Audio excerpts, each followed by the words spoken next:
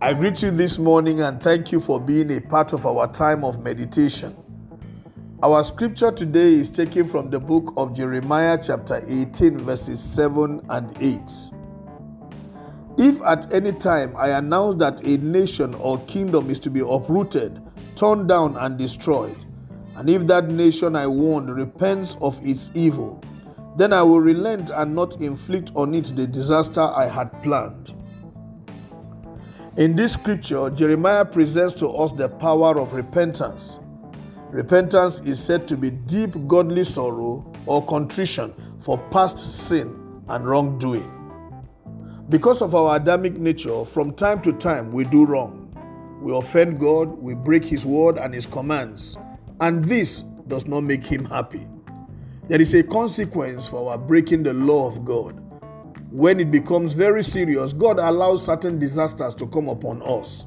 And in the scripture that we have just read, Jeremiah said that when God announces the destruction or the impending danger coming upon a nation, that nation is about to be uprooted, torn down and destroyed.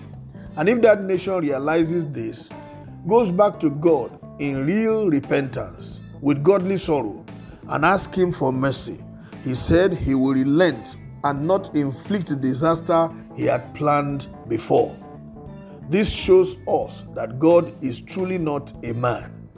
His ways are different from our ways.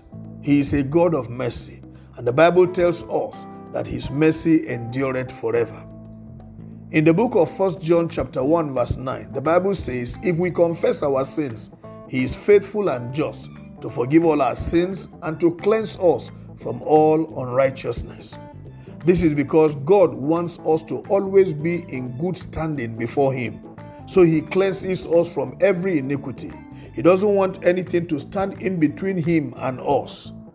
Isaiah chapter 59 from verse 1 to 3 says that sin can stand in between us and God, such that He will not hear our prayer or that His hands will not reach out to us.